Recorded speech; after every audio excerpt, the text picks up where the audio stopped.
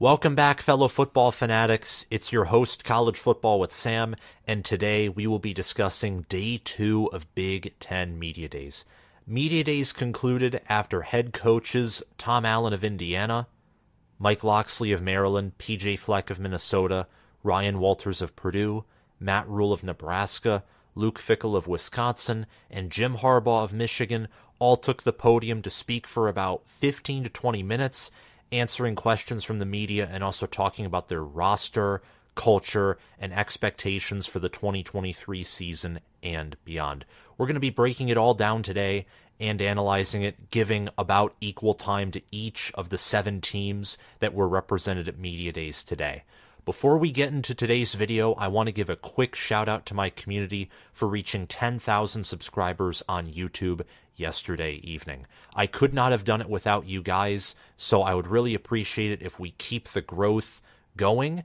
And if you could, please subscribe to the channel, like this video, and watch it all the way through so you can be informed on my thoughts of Day 2 of Big Ten Media Days and also what all of the 7 head coaches said today. We're going to be starting off in chronological order with Tom Allen of Indiana. Tom Allen is a total players coach.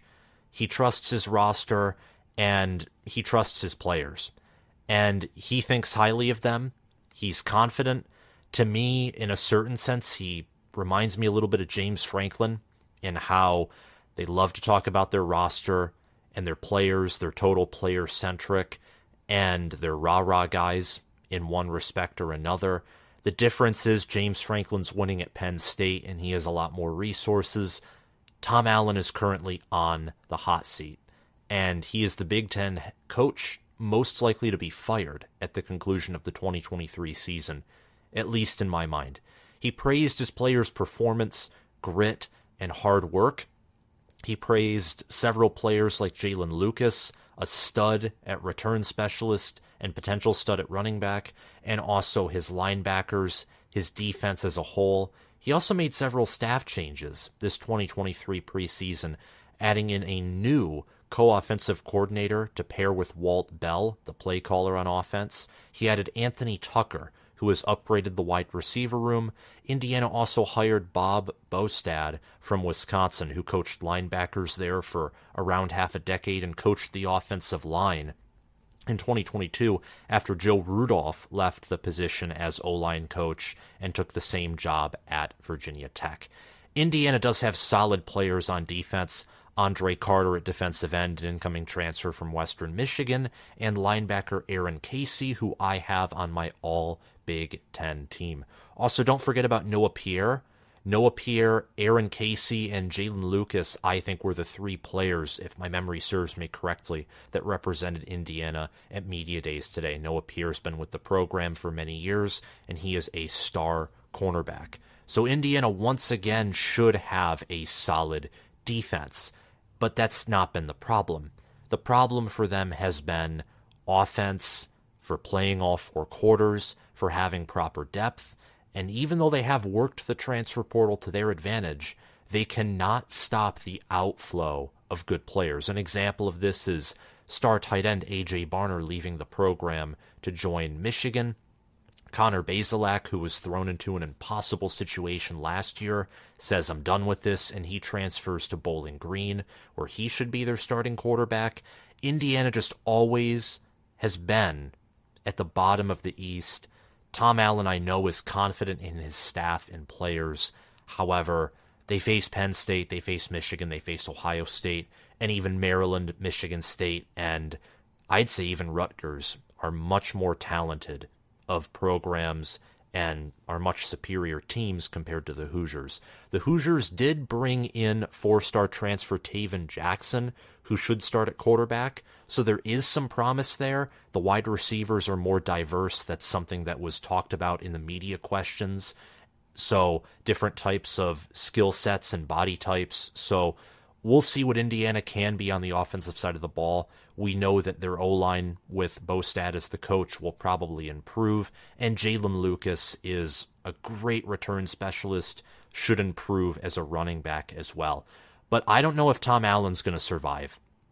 post 2023. He was talking about how he's excited to play UCLA and USC, and I'm excited to see Indiana and any other Big Ten school play those two schools.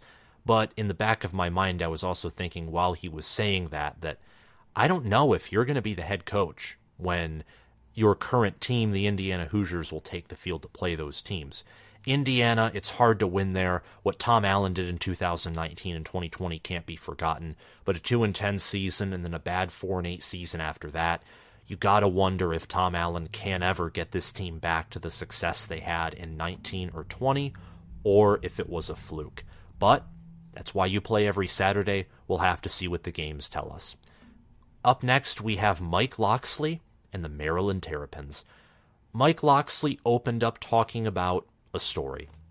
And I thought when I was hearing that story about how he was held up on a vacation, that's what he was talking about. He was held up for nearly a whole day, nearly a whole 24 hours on a flight delay.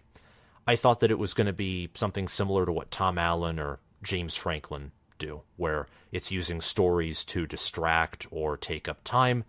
But he actually turned it into a really good point about how he wants to bring his players the best possible experience at Maryland. And he boasted about how he has 85 players in an amazing mentorship program where CEOs, leaders at the local and state level are mentoring Maryland players so that they can be better men off the field and on the field and in their lives post-football, which I thought was awesome. Mike Locksley, to me, I think is an intelligent head coach. I think that he's a good man.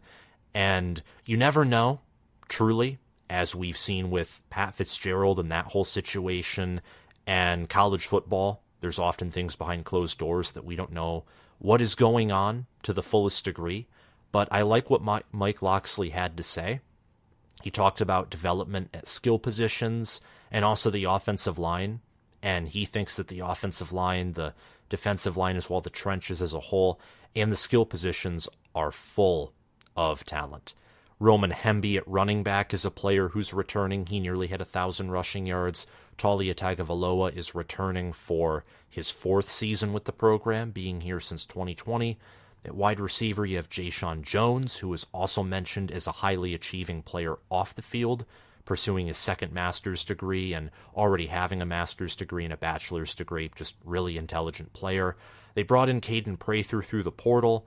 They do return some defensive players, most notably at secondary, and also linebacker Jayshon Barham, who had 4 sacks and might be on my all Big Ten team.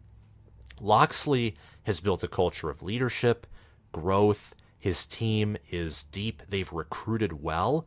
Recently, I think that recruiting has fallen off a tad bit, but all in all, they have recruited in the middle of the road to above average or in the top third of the Big Ten on average since Mike Locksley became the head coach in 2019. He stated that he thinks his Terrapins are ready to compete for a Big Ten championship, which is pretty bold, but he knows the roster better than any of us do. And many people are pointing to Maryland as a potential sleeper team. I know some friends of mine are very high on the Maryland Terrapins. And Maryland last year, Ohio State, Michigan, Purdue, those were games where Maryland was in it in the late 4th quarter. So Michigan, Ohio State, the 2 best teams in the conference, and Purdue, who was middle of the road, but best team in the Big Ten West.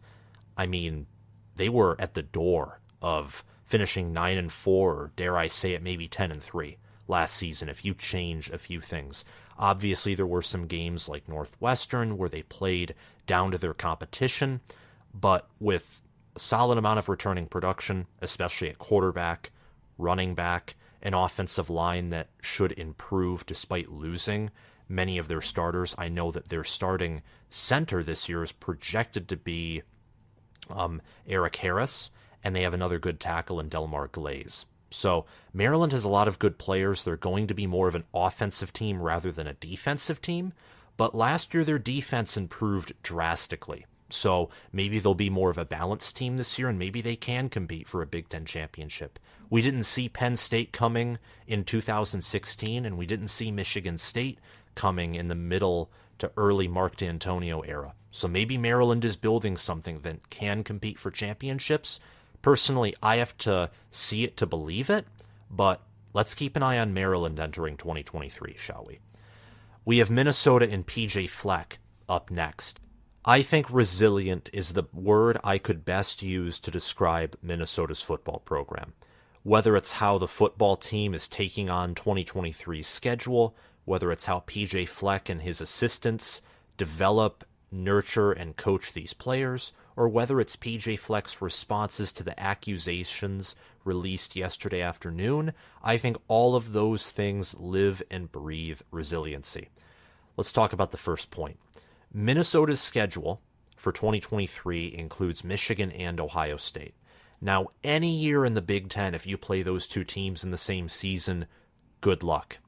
But especially in those programs' current forms, in the current state of the Buckeyes and Wolverines, where they are playoff teams, where they are elite teams, where, in my opinion, Michigan and Ohio State are the number 1 and number 2 teams in college football, respectively, that makes that challenge even bigger. For PJ Fleck, this schedule is like climbing Mount Everest. It's going to be hard enough to go 7-5, 8-4. It's going to be extremely challenging to go 9-3 or just 10-2 like they did in 2019 when the toughest teams they had to face were Penn State and Wisconsin. Oh, by the way, since they still play in the West and Iowa and Wisconsin are their rivals, PJ Fleck has to play Wisconsin and Iowa on top of Ohio State and Michigan. And they also have a road game at North Carolina early in September, where the weather will be different. North Carolina has an elite quarterback in Drake May. So, yeah, the schedule's tough. And you know what Minnesota does? They don't care. They just work harder. Minnesota, in my opinion, is the do more with less team of the Big Ten. It used to be Mark D'Antonio with Michigan State. Briefly, it was Paul Chryst with Wisconsin. You could argue that, James Franklin was there for a while. Pat Fitzgerald with Northwestern in 2018-2020. PJ Fleck, to me, he's the balance between a disciplinarian and a player's coach. Now, I'm going to use that to lean into the accusations that were made yesterday afternoon. There were accusations from multiple former players, some of whom are still playing in the sport of college football, but on different teams, they transferred out, that PJ Fleck's culture is toxic, it rewards misbehavior, and it's cult-like. Now, the latter part of me can understand the row the boat mantra and other things surrounding the program, like their almost never-ending positivity. I can understand how that would come across as cult-like. However, the accusations were anecdotal at best. Several players have come out in defense of Fleck, but more importantly than any of that, Northwestern, for example, an independent law firm came to the conclusion that there was toxicity in the locker room. An independent law firm did that, backed by evidence and investigators and all that stuff. They came to that conclusion, and the rest was history, whether you want to argue that the university did a very poor job of handling the hazing scandal, which they did. That's for another conversation. Other law firms and other organizations have investigated Minnesota before over these allegations, which seemingly are on a year-to-year basis that these allegations come about regarding PJ Fleck. And every time he's been proven innocent. So I need to see evidence that he is guilty about these things before I believe it. For now, I just think that, look, PJ Fleck's culture is hard to play for. There are certain things that he does, of course, the positivity, the hard work, the community service that not every player and every personality is going to agree with. And even the players that defended him have said that. But I don't think the culture's toxic. I don't. But if I'm wrong, I'm wrong. Toxic cultures are not acceptable. Hazing's not acceptable. But what Minnesota and PJ Fleck are doing, I think overall, I think they've built an elite culture. I think that their staff is great. I think that when it comes to physicality, this team's elite. We need to see more athleticism out of them. They have the size of a Michigan, Ohio State, a Penn State, but they don't quite have that speed. And they lost a ton of starters. Tanner Morgan, Mohamed Ibrahim, John Michael Schmitz, Jordan Howden. They did bring back Tyler Nubin, though, and they did bring in some transfers like Corey Crooms at wide receiver. Ethan Kaliakmanis got some starts last season, and he should improve. And tight end Brevin Spanford returns. And Brevin Spanford's 6'7", 270 pounds. He'll be one of the best tight ends in the nation. I think he's the second best tight end in the nation, only behind Brock Bowers. So Minnesota is a team where they're low in returning production, but I'm actually pretty high on them entering 2023 because I think what Fleck is doing there is he's doing more with less, and I think Minnesota is one of the best developmental programs in the country. Now we're talking about a guy who is new. This is the first of 3 new Big Ten head coaches that spoke at Media Days today. This is Ryan Walters. And I really like Ryan Walters. I liked him before he spoke at Media Days. I like him a lot more now. I really admire him. He is calm, well-spoken. He has this confidence about him. His personality, in a certain sense, reminds me of a gentle giant. Now, he may not be 7 foot, 300 pounds. He may not be the size of John Michael Schmitz. But his intellect, his knowledge of football, and his abilities as a defensive mind, those are gigantic. Ryan Walters led the number 1 defense in America last year in scoring, in defensive passing efficiency, and I don't care if there's an argument where Georgia's defense was more talented or Iowa had the tougher schedule. That was the only reason why they performed worse. Illinois, even Iowa's recruiting dwarfs Illinois' recruiting. What Ryan Walters did to develop that defense was impressive. He knows Big Ten football. He knows Purdue football history. Talked about Joe Tiller, Jeff Brom. He's done his homework. One of the first days that he was the head coach of Purdue, he gave a scholarship to Devin Mockabee, who last year was a walk-on running back who nearly had 1,000 yards rushing. He's going to be back. They brought in Hudson Card through the transfer portal. They also returned safety Cam Allen, who's on my All-Big Ten team and is for sure on any preseason All-Big Ten team, any preseason team where the writers have at least done their homework. Cam Allen is one of the Big Ten's better safeties, and they have better players elsewhere, too. They have good tight ends, good wide receivers. I know that TJ Sheffield is going to return, and they also, I think, have Tyrone Tracy for another year.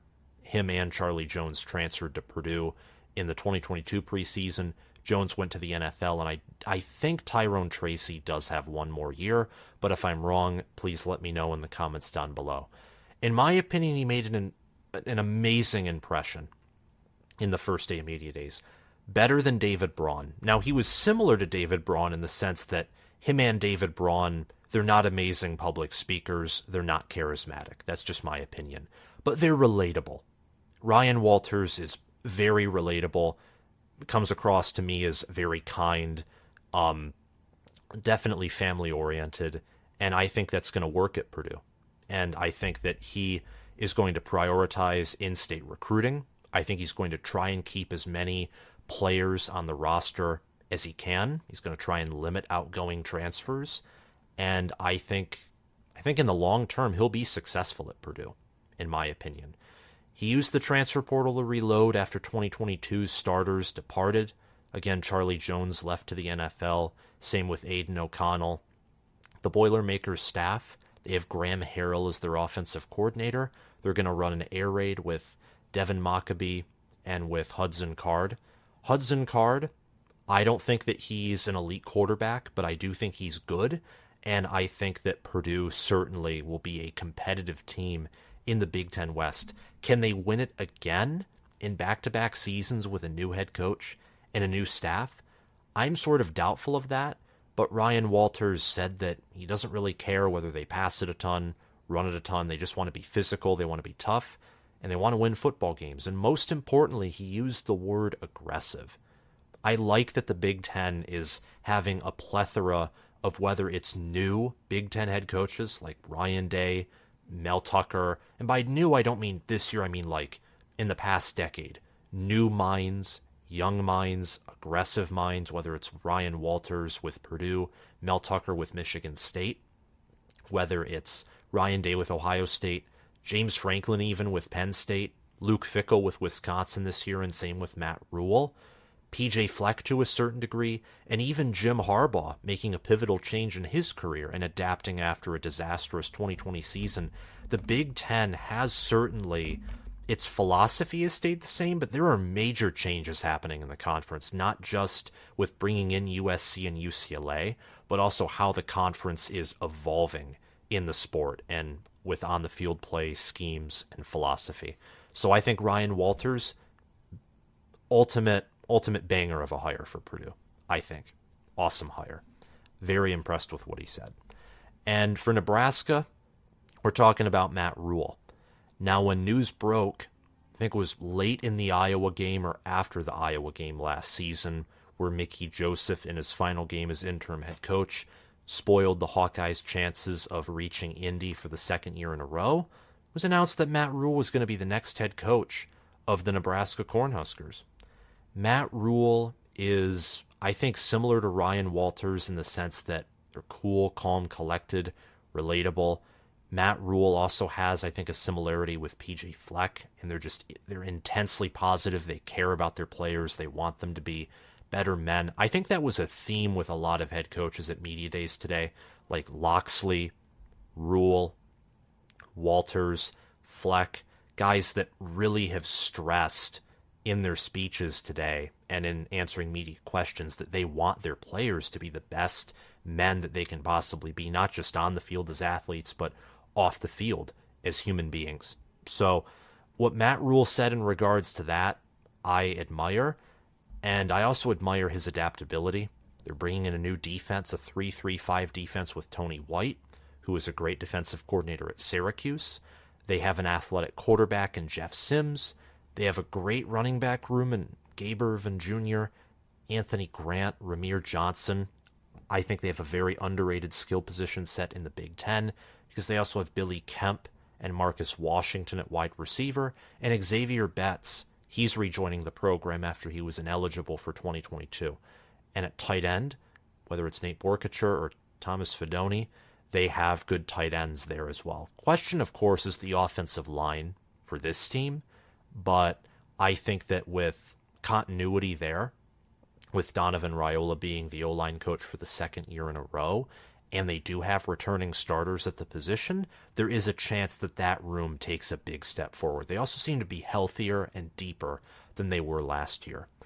This team has, under Scott Frost, they recruited well. They didn't exactly develop well, but they recruited well enough to where this team, with a good staff, can make a huge step forward in year one. And I've already said I think Nebraska's going bowling in year one under Matt Rule. I absolutely believe that. They will be rebuilding this year, though, and Rule said that over and over again about tempering expectations. This team is not going to be championship caliber in year one. He's setting the tone. He's setting the tone. And I love that. Because under no circumstances, especially after last year, I think, is Nebraska getting 11, 12 wins. It's not happening. They couldn't pull an upset here or two. They can go on the road in week one and beat Minnesota on a Thursday night in the last day of August, the 31st. It's possible. But a lot of the programs, whether it's in the West or in the Big Ten period, have had their head coaches for longer. Their cultures are more established, developmentally and with strength and conditioning, and even in some cases, not facilities, but just roster talent, like raw talent, size, athleticism. They're ahead because Scott Frost set this program that far back. Now, Rule, I think, can catch up the team to 90% of the Big Ten in a short period of time, but whether that short period of time is 3 years, 2 years, or 1 year, I'd say it's safer to bet on it being 2 years or 3 years rather than just 1 year, and truly not even 1 year. It'll be more like 9 or 8 months, and even less than that if you're only going to count workouts, team meetings, and practices. I like where this team is going, though. He's recruiting insanely well in state, and Nebraska has a great NIL program.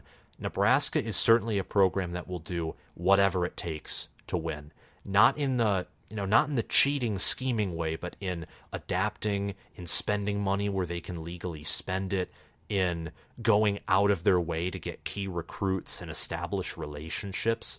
This team has an extremely bright future.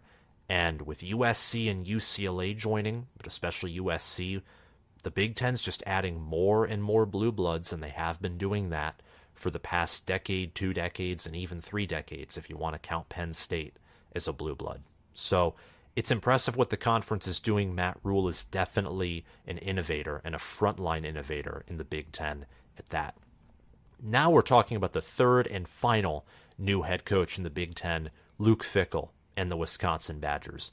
Luke Fickell, he took time to speak, took time to think about what he wanted to say, formulate his words, but at the end of the day, it all boiled down to what Wisconsin's identity is. And I don't think he's looking to change Wisconsin's identity, but how they approach the ever-changing world of football, both on and off the field. He still wants that same philosophy of toughness, trench play, finishing in the fourth quarter, dominating games. This isn't Scott Frost, again, to make a reference to Scott Frost, I know, but I think it fits. This isn't Scott Frost trying to establish a Pac-12 offense in the Big Ten Conference.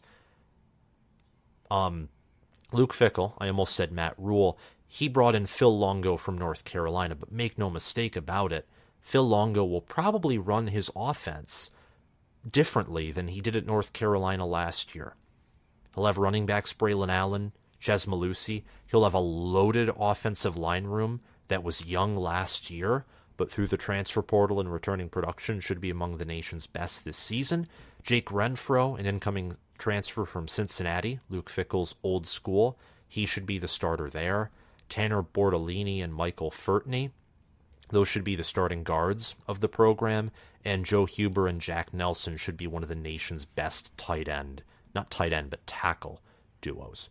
So I look at this team, and I think they're still going to run the football a lot. Now, they'll be much more efficient at passing the ball. They will have a higher pass play percentage than they did last year or in 2021 for sure. But how can't you when you had Graham Mertz at quarterback and now you have Tanner Mordecai? Graham Mertz, I don't even want to remember his time at Wisconsin, and I don't think Wisconsin fans want to either. That quarterback play was Spencer Petras level. It was bad. And with C.J. Williams at wide receiver, along with Chimere Dike, and at tight end you have Clay Cundiff, Jack Eschenbaugh, there are weapons. And with Tanner Mordecai, who's proven himself at SMU, limited playing time at Oklahoma, that he is of Power 5 starting caliber. He's much better than Mertz. He'll be middle of the road, above average when it comes to Big Ten quarterbacks. And that's now a compliment because I think the Big Ten has a deep quarterback room this year. Wisconsin will have its best passing offense, and I don't know, I'd say potentially in over a decade, like since Russell Wilson came, and I think that's in year one of Luke Fickell. Now, what benefits Fickell is Wisconsin's large amount of returning starters, returning production, and so on and so forth. That really benefits Wisconsin here. I'm curious as to whether this will work long term. I think it will, but I think there's a good chance that 2024 and 2025, this team regresses compared to this year. I think that Luke Fickell was stepping into a great situation roster-wise anyway, and then he used the portal. He made the perfect hires, bringing in Mike Tressel, who I think is a top 5 defensive coordinator, and also bringing in Phil Longo, who's probably a top 15 offensive coordinator. And he brought a strength and conditioning staff from Cincinnati who've developed multiple NFL players. So he stepped into a good position, and he did the most that he could to make it the perfect position. And I think that's going to work very well this year. He said that he expects Wisconsin to compete for an appearance in the Big Ten championship game in year one, and I agree with him. In fact, if Wisconsin became the first and only West Division team to win the championship game this year, depending on who makes it and how good they are and how Wisconsin looks, part of that wouldn't even surprise me. This team's deep at O-line. Their running back room will be amazing as long as Malusi is healthy and as long as Allen can actually have a competent O-line. Last year, the offensive line was disappointing, and he still had over 1,000 rushing yards. They have returning production at tight end, wide receiver. They have a great linebacker room. They also picked up Jeff Pietrowski from the portal there. And with Ricardo Hallman and others at safety and corner, I think that the secondary room will improve compared to last year.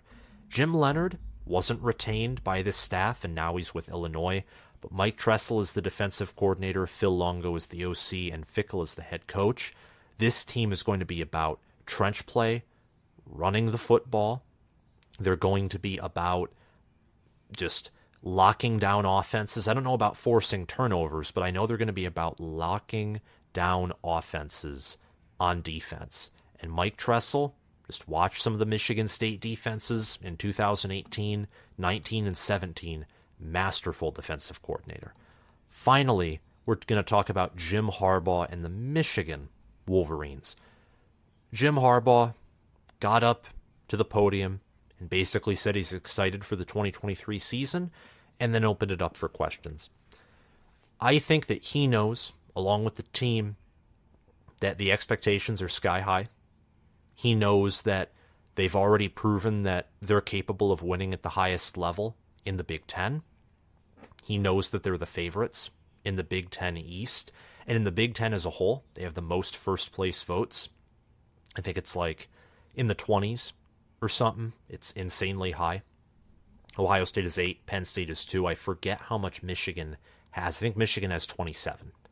27 or 28 votes or something like that. I think it's 27 because there's 37 total voters, so yeah, it's 27.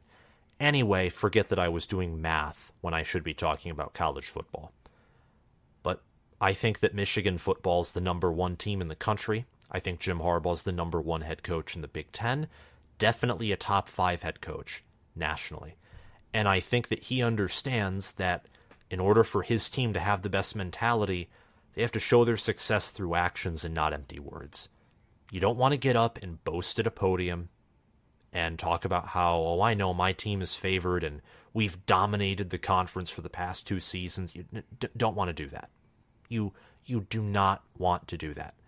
I'm a Michigan fan. I've lived through enough of my own team's arrogance kicking themselves in the butt year after year after year. I think that was the right call. Get up, say you're excited for the season, and I'll answer questions.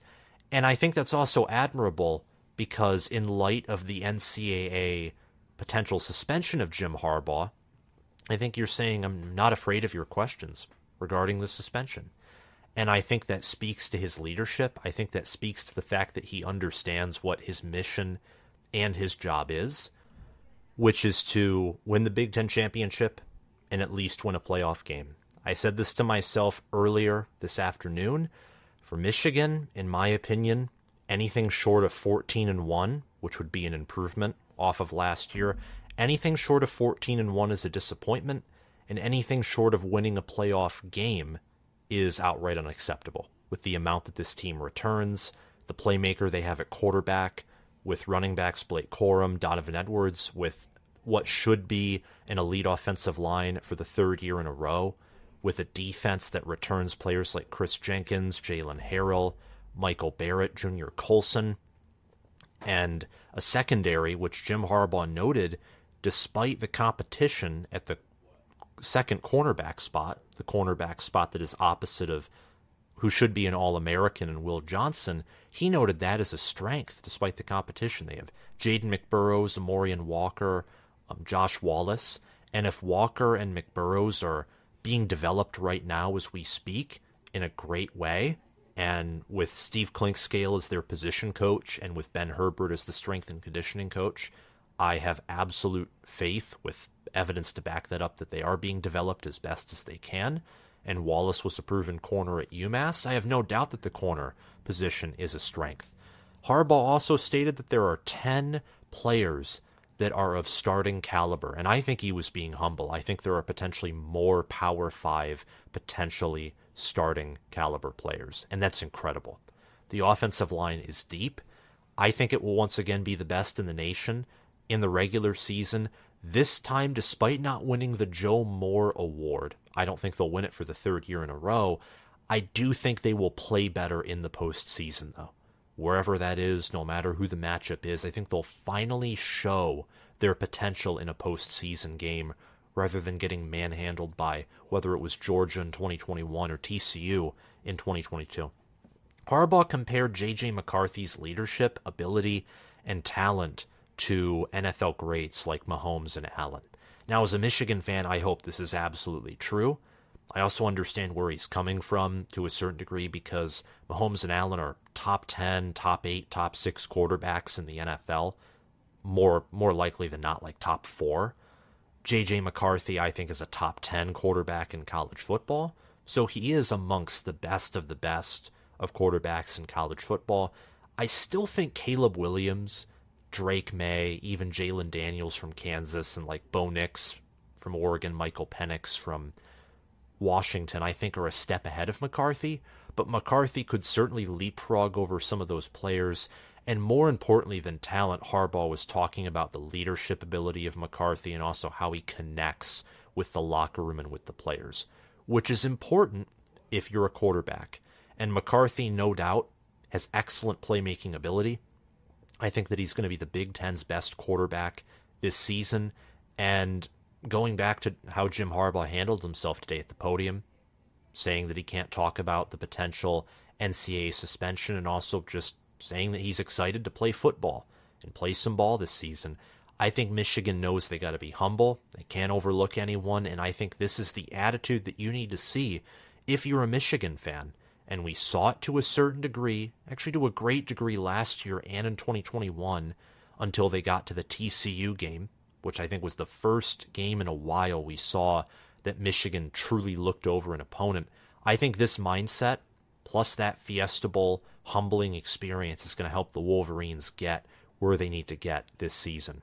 That was day 2 of Big Ten Media Days. Thank you all so much for watching. If you enjoyed this video, please hit the subscribe button, like this video, and comment your thoughts on these 7 coaches and what they said and my analysis down below. Thank you guys for watching, and I'll see you guys around. Bye-bye.